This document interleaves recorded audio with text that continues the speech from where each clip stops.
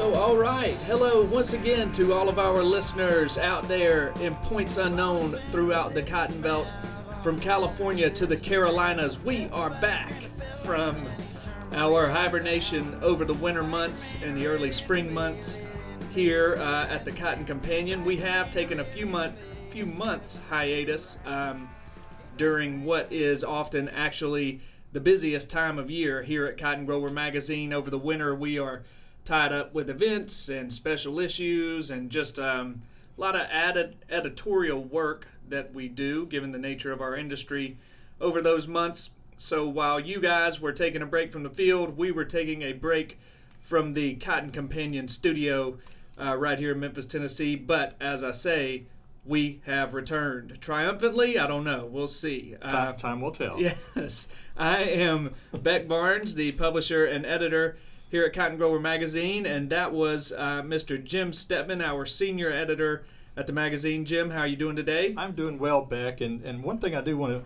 to mention, we did spend quite a bit of time at industry meetings this winter, and we're able to get face-to-face with a lot of our readers and things like that. So we certainly appreciate all of the good comments and feedback that we receive from you, from not only from the magazine, but also from this podcast.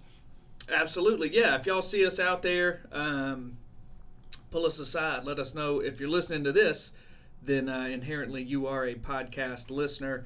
So let us know how you feel about the pod in any way you can. Anyhow, we'll get to that note as we're doing some cleanup at the end of the episode. Let's carry on as scheduled. Today is Wednesday, May the 17th. As I think I mentioned a second ago, we are coinciding our return with your return to the cab of the planter. Hopefully, we're hoping you guys have gotten some good rain in this off season, getting some good rain at the right time here during planting, and just overall are having good weather at this crucial time of year. We want that to coincide with this recent uptick in cotton prices. I was actually talking to a room full of my co-workers and peers at Meister Media Worldwide at our corporate office. We went up to Cleveland, Ohio to our corporate office last week, and I kind of in passing made a comment that it was really springtime in the cotton market, and I'm pretty sure the other editors who cover various other row crops and vegetables and fruits thought, well, it's springtime for us, springtime for everybody. But I had to clarify it's springtime in the sense that good prices, or rather better prices, have returned to our market after a long absence. So we are as excited about that as we know that you all are, and we figured what better way to kick off the 2017 run of Cotton Companion podcasts, our hashtag Plant17 podcast today, than by taking a good hard look at those cotton prices and at the trends in this market. And we're going to do that with our old friend Dr. O.A. Cleveland, who will join us a little later in the show via an interview that we are conducting with him.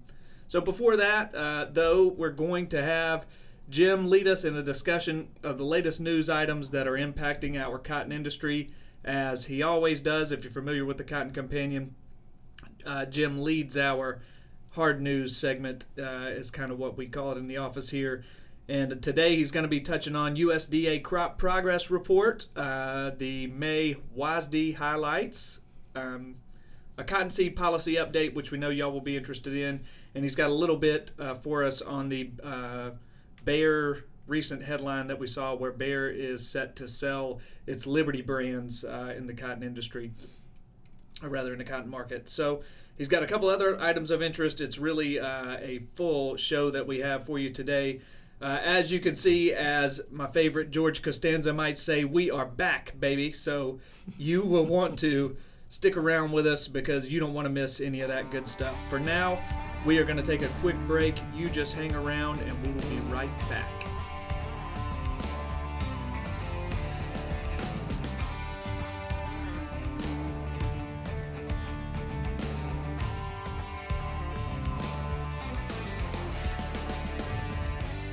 Welcome back to the Cotton Companion. As Beck said, we're going to spend a few minutes talking about some of the newsier items in the industry right now, kind of bring some perspective and bring people up to date on where we stand as an industry at this point. We're going to start with the USDA Crop Progress Report. this would be the report that was issued Monday the 15th for the week ending on Sunday, May 14th. At that point, out of the 15 states that USDA recognizes as primary cotton-producing states, 33% of the U.S. crop was in the ground. That was a 12% jump over the previous week, which again sort of reflects on the weather issues that have kind of calmed down a little bit and allowed more people into the field. When you step back and look at a state-by-state basis, we have 2 states that already have more than 80% of their crop in the ground. That would be Arizona and Louisiana, where we've had a substantial acreage increase. And there are 5 states that have more than half of their crop already planted. That would be Alabama, Arkansas, California, Mississippi, and South Carolina. Obviously, we're into a period right now where we've got good weather. There's adequate soil moisture in most regions of the cotton belt. And really the high plains area of Texas, where the vast majority of cotton acres reside, those folks are just now kind of kicking into gear over the last few days to a week. So really, when we come back to the next Cotton Companion, we expect to see a healthy jump in planting numbers as we move into these next weekly reports. Just a quick note: we do realize that the folks down in South Texas and the coastal plains of Texas and over into the Brazos Valley have been planted for some time now. And those crops appear to be doing very, very well. In fact, many of them are moving into the square stage of maturity right now. So preliminary indications or reports out of Texas are thumbs up right now. Looking at the May World Agricultural Supply and Demand Estimates, affectionately known as the WASDE report, I'm just going to brush across a couple of key points here, because I'm sure when O.A. Cleveland joins us that he'll have a whole lot more detail to provide about some of these numbers. But first, let's look at what's left for this 2016-17 marketing year. USDA basically has said they reduced cotton production just slightly from last month, but the export forecast, and exports have really been driving this market for the last several months. They've increased the export forecast to 14.5 million bales. And that's sort of a reflection of the higher than anticipated export sales to date. Obviously, then that means our ending stocks that are sitting there right now are also lowered accordingly. For the world production in this same marketing year, 16-17, that's production is down from last month, while consumption is going up. And those are 2 numbers that we really like to see. If production's down, we want to see consumption going up, because it basically lowers the ending stocks sitting in the world market and keeps prices kind of boosted into some of the areas that they are right now. USDA also took a look moving ahead, projecting into the 2017-18. For U.S. cotton crop, they're expecting 19.2 million bales. Production rising 12%, and that's going to be based on 12.2 million planted acres, as they indicated earlier this spring in their prospective plantings report, combined with below average abandonment due to relatively favorable moisture and average yields. The other good signs in this: domestic mill use projected higher at 3.4 million bales. Exports may drop a little bit to 14 million, and I honestly think that's probably more of a precautionary number at this point. But again, they're anticipating supplies from some other competing countries to grow, with ending stocks for the next marketing year projected at 5 million bales. As you move into the world projections for that same time period, they're showing a decline in stocks of 2.4 million bales as as consumption exceeds production for the 3rd straight season. And that's really good news for the market at this point. That means even though production is rising, consumption's projected to rise 2.3%, basically because they look at it as the growing world economy is helping to drive mill use higher around the world. So those are some things we've been missing in this market for the last several years. So it's really good to finally be able to say with some confidence that we seem to be moving out of that. And just based on just a quick look at where we are today, and I checked prices just before we came in to our little makeshift studio here. Today, the cotton price on the cotton number 2 futures was sitting at 81.84 cents for the July 17 crop, and 74.98 cents for December cotton. So the numbers are still hanging in there. They're still climbing higher, and we'll see how the market plays out as production continues. See if we have any weather concerns that pop up, and anything else that may impact the market. But right now, everything seems to be looking really, really good. What is that? The July numbers at contracts at, what is it, 81 cents? I feel like 2 or 3 years ago, people think that the editors, the people who cover the beat, so our beat is cotton, must be like experts on everything that there is to say about that specific beat. So anyhow, please don't burst the bubble. Yeah, right. So a few years ago, I would talk to people and they'd say, well, what is a good cotton price? Because that is something that's a little ambiguous that people who don't live in the farm sphere, they don't really understand, and that number is a moving target. But I would always reference this study that I had heard about that I think somebody in Extension, maybe in the Mid-South, had done, where they pegged a break-even price right at 81 cents. Do you remember? That's been several years. Yeah, and so I would always say, well, break-even's about 81 cents, and then, of course, these past 2 years, we've been looking at prices in the 50 and 60 cent range. Mm-hmm. And people go, well, didn't you tell me that below 81 cents they were just, going broke? And I'm having to go, well, yeah, kind of. We're just figuring out how resilient all of these growers who have been able to hang on over the past 2 years have been. So I think that break-even price kind of dropped just a little bit over the last couple of years into the 70s. Yeah. But at the same time, part of that is growers have been able to out-yield the market conditions, and with higher yields and higher quality, which is what the markets are looking for, then certainly there have been some price advantages there. But to say everything has been sunshine and roses for the last few years would certainly be a true stretch. Right. No, that's a good point. The yields have certainly been a saving grace over this period. So anyhow, it's just good to see that those prices edging higher. Didn't mean to interrupt you. No, that's okay. That's okay. That's actually a very good segue into the next subject. Since we're talking about on-farm finances and financial stress and things that seem to be fairly universal throughout the cotton market, regardless of where you are setting or where your geography may be. We had another snag in the campaign to get cottonseed designated as an other oilseed under the current Farm Bill. Obviously, the cotton industry has been working hard and diligently through the efforts of the National Cotton Council and with a number of other agricultural organizations who are supporting this move to put a plan in place to get cotton designated as another oilseed, which would allow coverage under the current Farm Bill.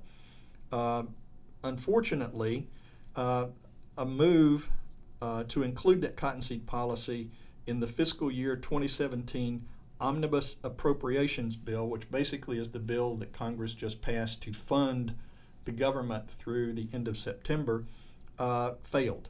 And primarily because we had some last-minute political maneuvering from a few folks in the dairy industry who are also struggling. And we want to make our point clear that we know cotton's not the only commodity sitting out there that's in hard times. But basically, because of some last-minute maneuvering, both cotton and dairy were left on the outside looking in following the passage of that legislation. That did not sit very well with House Ag Committee Chairman Michael Conaway from Texas. I've been in several meetings with him and several press meetings earlier this year. He is adamant that there will be a cottonseed policy, one way or the other, going into this. And his comments after this vote were, he certainly didn't mince any words. It's basically saying, to its credit, the entire cotton industry came together on a plan to fix what is broken with respect to the safety net for cotton farmers. It was thoroughly vetted, strongly supported and entirely paid for, which basically meant no new dollars to make this program work. He goes on to say the dairy industry has also been working hard to restore the safety net for the nation's dairy farmers. And unfortunately, 2 dairy state senators, who I will not name, insisted on an $800 million plan that was cobbled together last minute. It was unvetted and totally unpaid for. And when they didn't get their way, they blocked critical relief for both cotton and dairy farmers. His comments was, he was describing things as he's extremely disappointed in the recklessness and heartlessness of such an approach. These people should not be playing games with the livelihoods of those who work hard to put food on our tables and clothes on our back. And I want to reassure the nation's farmers and ranchers that I and many of my colleagues are fully committed to correcting this wrong and seeing them through their current economic challenges. Obviously, the National Cotton Council was very disappointed because they put a lot of time and effort into this to put it in a position to be included without having to go back and open the Farm Bill, and that was their goal all along. Opening the Farm Bill is a real challenge and a real danger, not only for cotton but also from some other commodities at this point. So basically, what's next? National Cotton Council's already turned its attention to working with our new Ag Secretary, Sonny Perdue, to see what kind of administrative options that USDA might have to help cotton producers. As you recall, this was the similar approach we had with former Secretary Vilsack, who felt like he did not have the legal authority to make that designation. We're hoping, and the industry is certainly hoping, that Secretary Perdue will look at it differently and move ahead. Actually, yesterday I was looking at some news items this morning. Apparently yesterday was Secretary Perdue's first meeting with the ag committees, and Chairman Conaway was very upfront with him about wanting to work together to make this happen for both dairy and certainly for cotton. So we'll see what happens over the next few months. And I think they had meetings today. Not to butt in, but I'm actually looking. I follow the Cotton Council on Twitter, and I saw them tweeting about this earlier today. I think new Ag Secretary Sonny Perdue was having an ag committee meeting today, and you had people like Trent Kelly, and then another, where was he? I want to make sure I get, but Rep Rick Crawford from Rick over Crawford there from Arkansas, in Arkansas, right. Who were mentioning this cottonseed discussion in front of Perdue again today. So it's something that's today being Wednesday. What is the date? The 17th, May 17th. So it's something that is very much still being discussed right now. I'm sure that you all may have gathered as much from what Jim was just saying, but I think that there's a little bit of renewed optimism around this topic with the new Ag Secretary.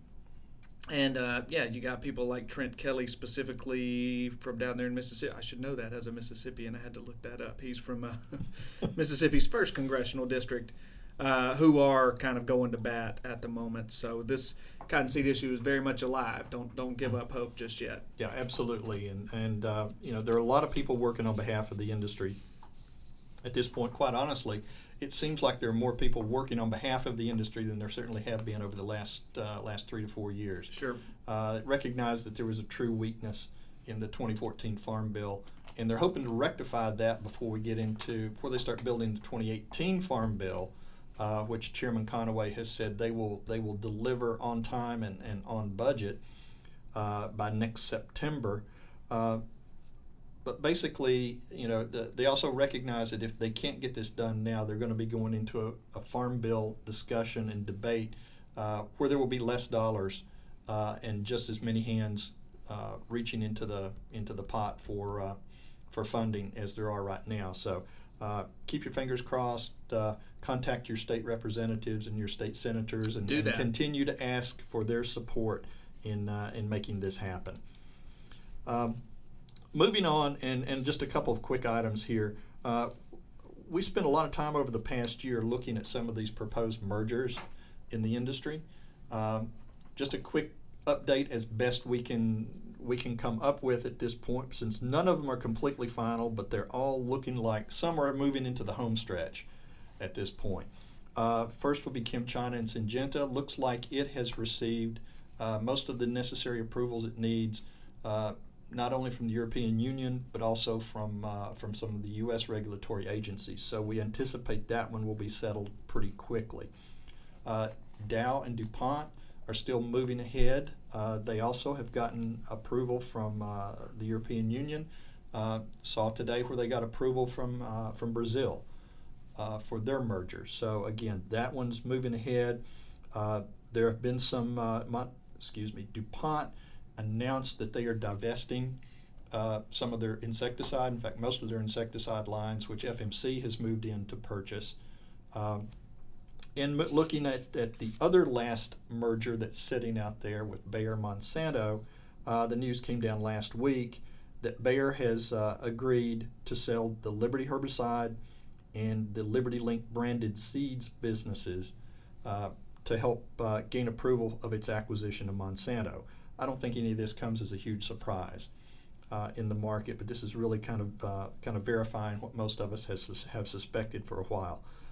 They're basically saying the sale of the two brands will account for the bulk of asset sales worth about $2.5 billion necessary to satisfy competition regulators, and that's regulators from around the world.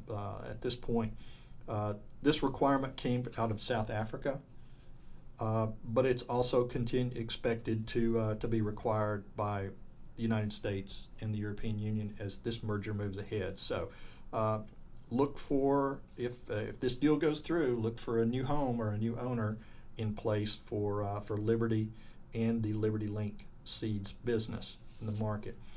Also looking ahead, now that we're in production season, Transform, the insecticide out of Dow AgroSciences, has gotten Section 18 emergency use exemptions for this season in select states for two different crops, two different pests. Section 18 for plant bug management in cotton in Alabama, Arkansas, Arizona, Louisiana, Mississippi, Missouri, Tennessee, and Texas. And if you're also a sorghum grower, there's a Section 18 exemption for control of sugarcane aphid in Alabama, Arizona, Arkansas, Colorado, Georgia, Kansas, Louisiana, Mississippi, Oklahoma, South Carolina, Texas, and Virginia. So it's good to keep Transform in the product mix as we move into this season, knowing how valuable it is against plant bugs and certainly the sugarcane aphid. And the last item I wanted to touch on, something we may have talked about before, but now that production season is here, plants and crops are going in the ground, and in some cases fields are already being treated. Wanted to one last mention on the Flag the Technology program that helps identify crop fields sensitive to certain herbicides. This is a program that came out of Arkansas several years ago, and it allows farmers to identify the fields that are safe for application and those that have to be avoided to prevent unintentional damage to either the producer's field or certainly to adjacent crops. And this involves planting colored flags at entry points on the fields. Each flag color represents a different type of technology and helps make applicators aware which products are appropriate and safe to use on a specific field. Now, just a quick recap on the flag colors and the uses, because this program has really gained traction, certainly coming out of Arkansas. Texas A&M AgriLife has embraced this program. University of Tennessee has embraced it. I think Mississippi State has. Most of the cotton producing areas have this program or a variation on this program in place. But excuse me, if you see a white flag, that means the technology is tolerant to glyphosate. If you see a green flag, it's tolerant to glufosinate or Liberty. A yellow flag basically is for Clearfield rice, sunflowers, wheat, and canola, which are tolerant to the, let me see if I can pronounce this correct, imidazolinone herbicides, and I probably messed that up, sorry. A teal-colored flag is tolerant for 2,4-D or the Enlist technologies. If there are white stripes on that flag, it indicates tolerance to glyphosate. And if you're using the Enlist product or the Enlist technology this year, you should also add a green flag to denote tolerance to liberty. If you have a black and white checkered flag, it does not mean necessarily the end of a NASCAR race. It just means that the technology in the field is tolerant to dicamba and glyphosate, so this would basically be the XtendFlex technology. And should you see a red flag, it means extreme caution required. That means there are some conventional crops with no traits in the area. And these could be things such as vegetables, vineyards, apiaries, organic production, areas that you certainly do not want herbicide to move off your field and into.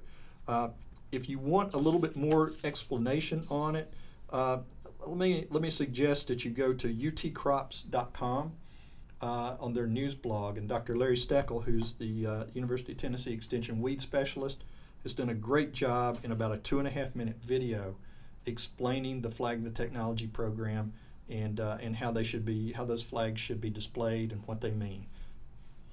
Yep, yeah, we have been big proponents of that. As you were listing off all the smart guys who are embracing that program, us too at Cotton Grower have also kind of been supportive of that. Just seems to me like it's good common sense, that program. So kudos to, I believe it's University of Arkansas folks who came up with it, right? Absolutely. Bob Scott deserves a lot of credit on that. Yeah.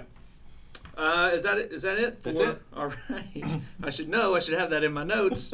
But we had an extensive news section today, so good job, Jim. I guess when you have somewhere around 4.5, 5 months. 4.5, 5 months. Yeah. Not that anything's happened in that time period. Of news to catch up on. It might run a little long. So, Jim, we appreciate you as always. We are going to take a quick music break, music divider, and on the flip side of that, we will be bringing you an interview with the world-renowned Dr. O.A. Cleveland, Professor Emeritus of Ag Economics there at Mississippi State University. I'm sure he won't be reminding this Ole Miss boy about the Egg Bowl this year or anything like that. I can only hope. So stick with us. We will be right back to talk about this cotton market.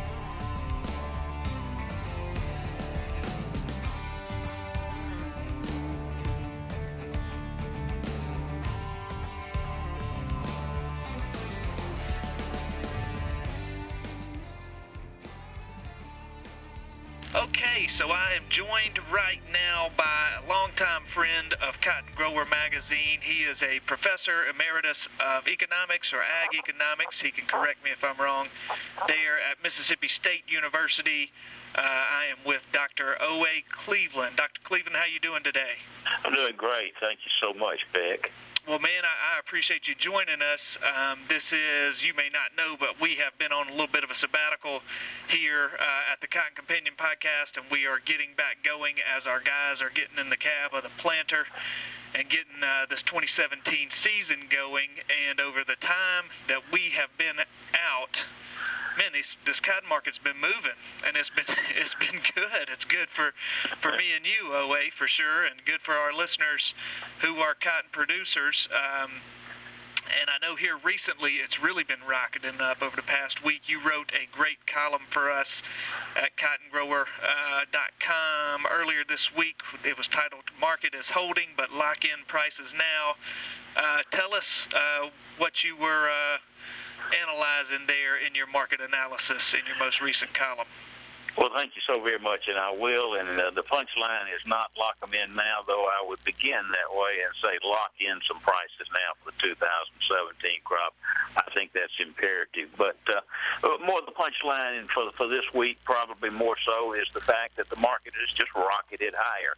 We've talked at length for several months about these on-call sales that the mills have, and that they had to resolve that, and only the way they can resolve that is by buying futures. And as the months have progressed, they've been able to roll forward, but now there's only one old crop month left, and that's July, and they can't roll any further.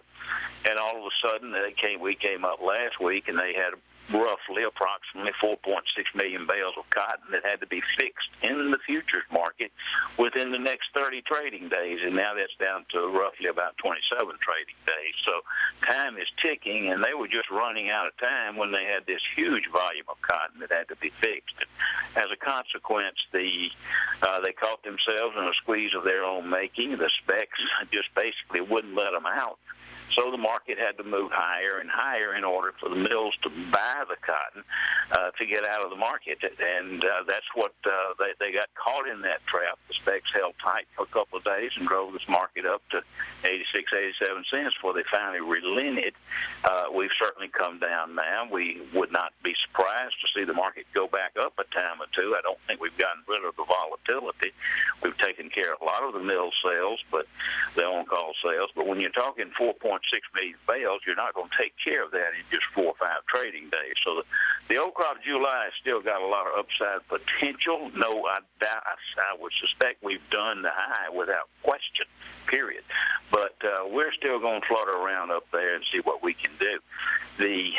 As I say, the specs were caught there and just would not let the mills out, and as a consequence, the trade, the mills were trading through the trade, so the trade just had to basically gang up, so to speak, and try to pump it to the specs just a little bit in order to force the specs to let the mills out. They did some of that, and if we're where we are now, the market's come down.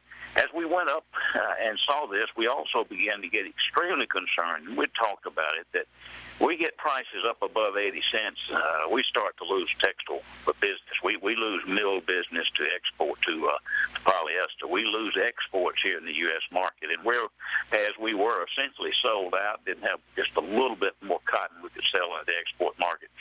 This jump up to 82 cents, 83 cents, and on up to 85 and 86 cents, that just absolutely turned the spigot completely off, totally tight, and cutting off exports. We're beginning to get some export cancellations now, and what that will do is it's going to mean that we're not going to sell out of cotton this year.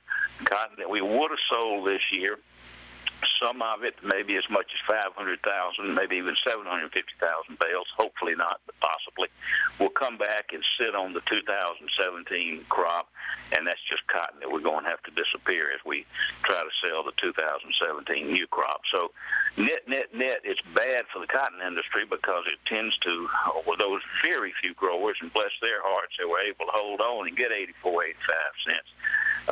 But those are just a mere sprinkle with respect to the 2017 crop that needs to be fixed, and it's going to hang on the 17 crop. But at the same time, the 17 crop is not getting ready. The December is not getting ready to disappear on us. There's a lot of pressure to show that the December side, that the 2017 crop can get in the ground, can come up, we can get a good stand, and we can push this crop forward. It's a little late in some places due to the moisture, and that's underlining and underpinning the support, the solid support. We've got around 72 cents, maybe as low as 71 cents.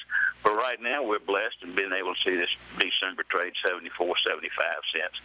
And as long as these mill on-call sales exist for probably another 20 days or so, we'll continue to get some pretty good support for the December. But December has to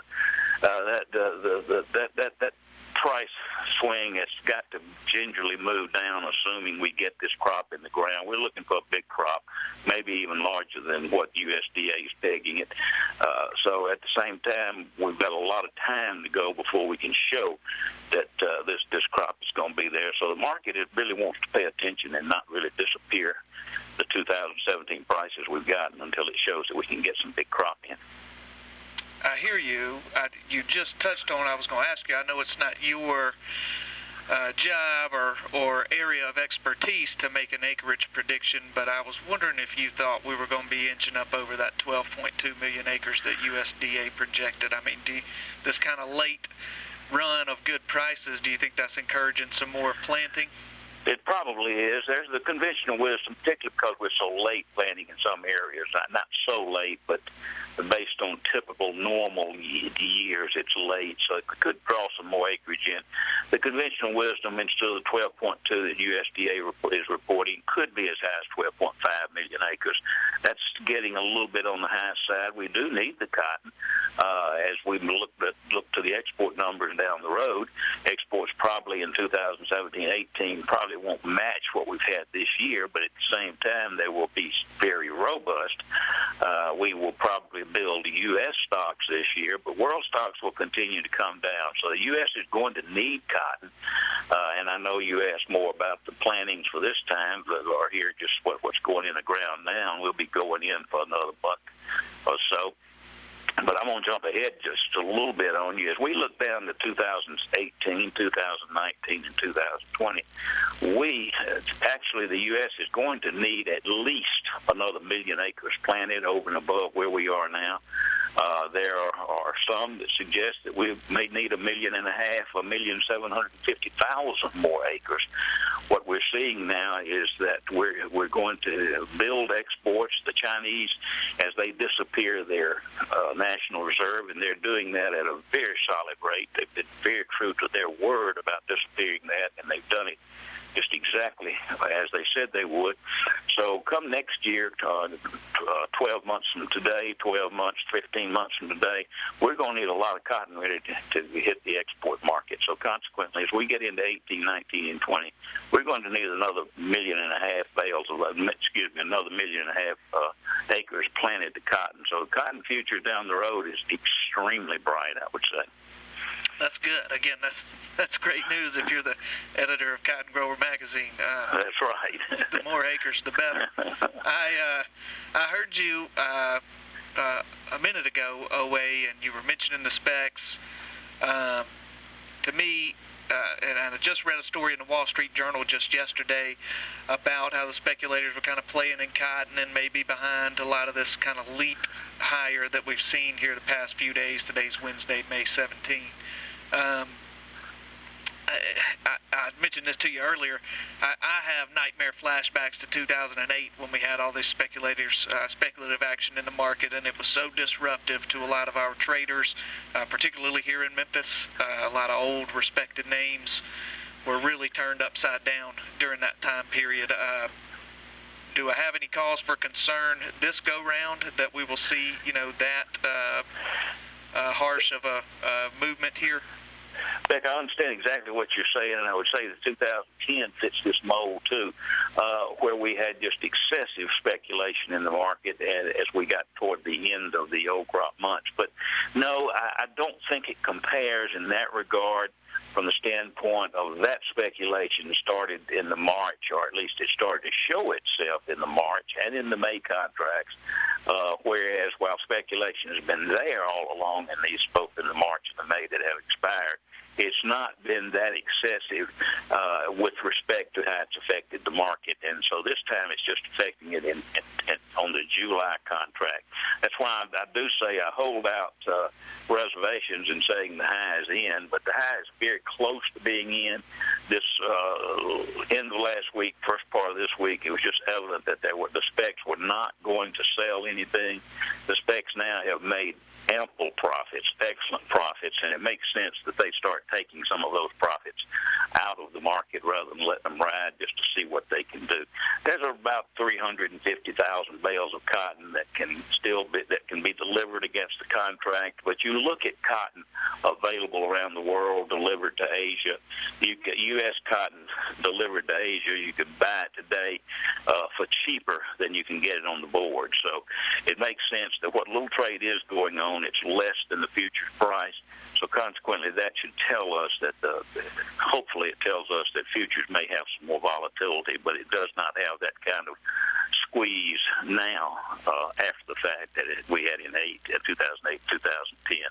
I would come back and say what we saw on Monday, probably prior to Monday, the highest trade we'd ever seen futures and options was around, I'm using round numbers now, around 100,000 contracts in a single day. This past Monday, we traded in round numbers approximately 150,000 contracts. So it didn't break the record. It totally shattered the record of trading. And as I think we've probably gotten the worst of it out of the way, I think the trade now is grouped and they're prepared in case some other attack comes of that nature. They were caught off guard as well as the mills, but had to know some of it was coming. But because we've just preached these mill on-call sales were so imbalanced. So I think that's done. I don't think we have that great worry. Still have to be a little worried about your issue, but not great worry. Very good, Oway. Man, you are a thorough answerer, and I appreciate that, my man. And I the want to pay is good. Thank you. I want to thank you for joining us today. As always, we appreciate you, Dr. Oway Cleveland, Professor Emeritus of Economics there at Mississippi State University. You have yourself a good afternoon, sir. Well, Beck, give a gift of cotton today, and thank you so much. All right. Thanks, Oway. Bye-bye.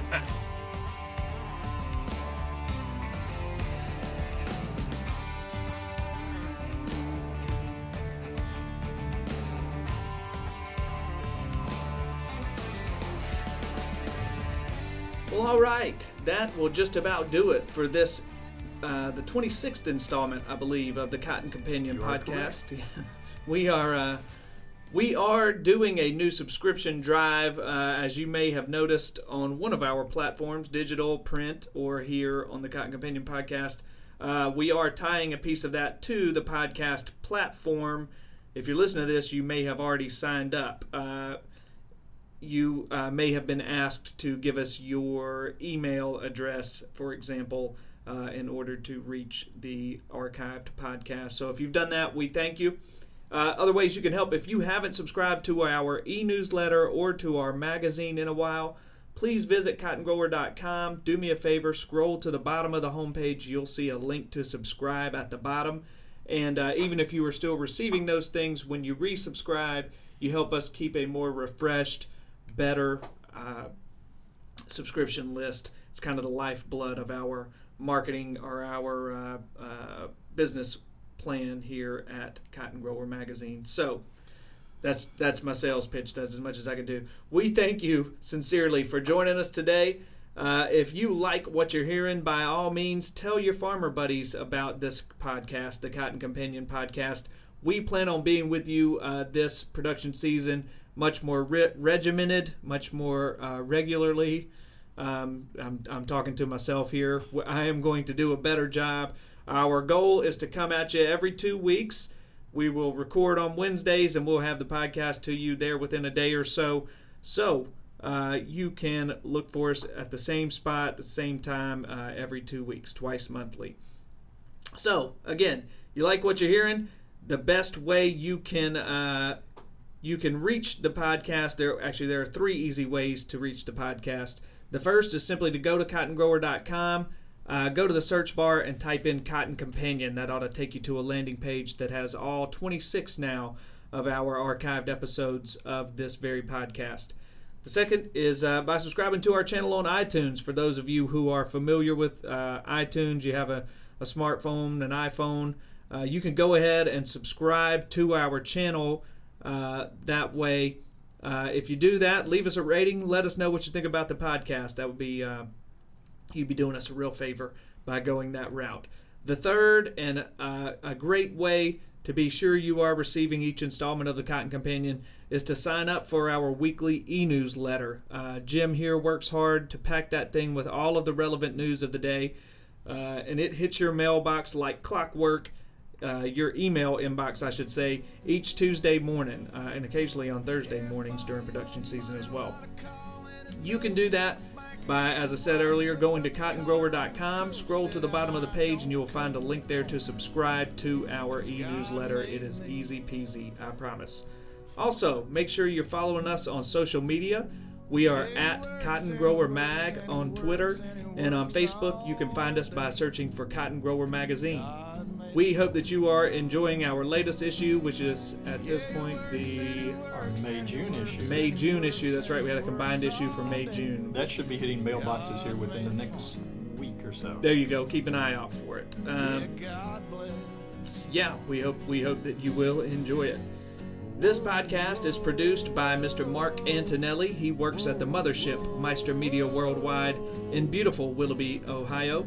My name is Beck Barnes, and I will be back with you in 2 weeks for the next episode of the Cotton Companion podcast. For now, on behalf of my own Cotton Companion, Jim Stedman, we wish you and your cotton farming operation all the best.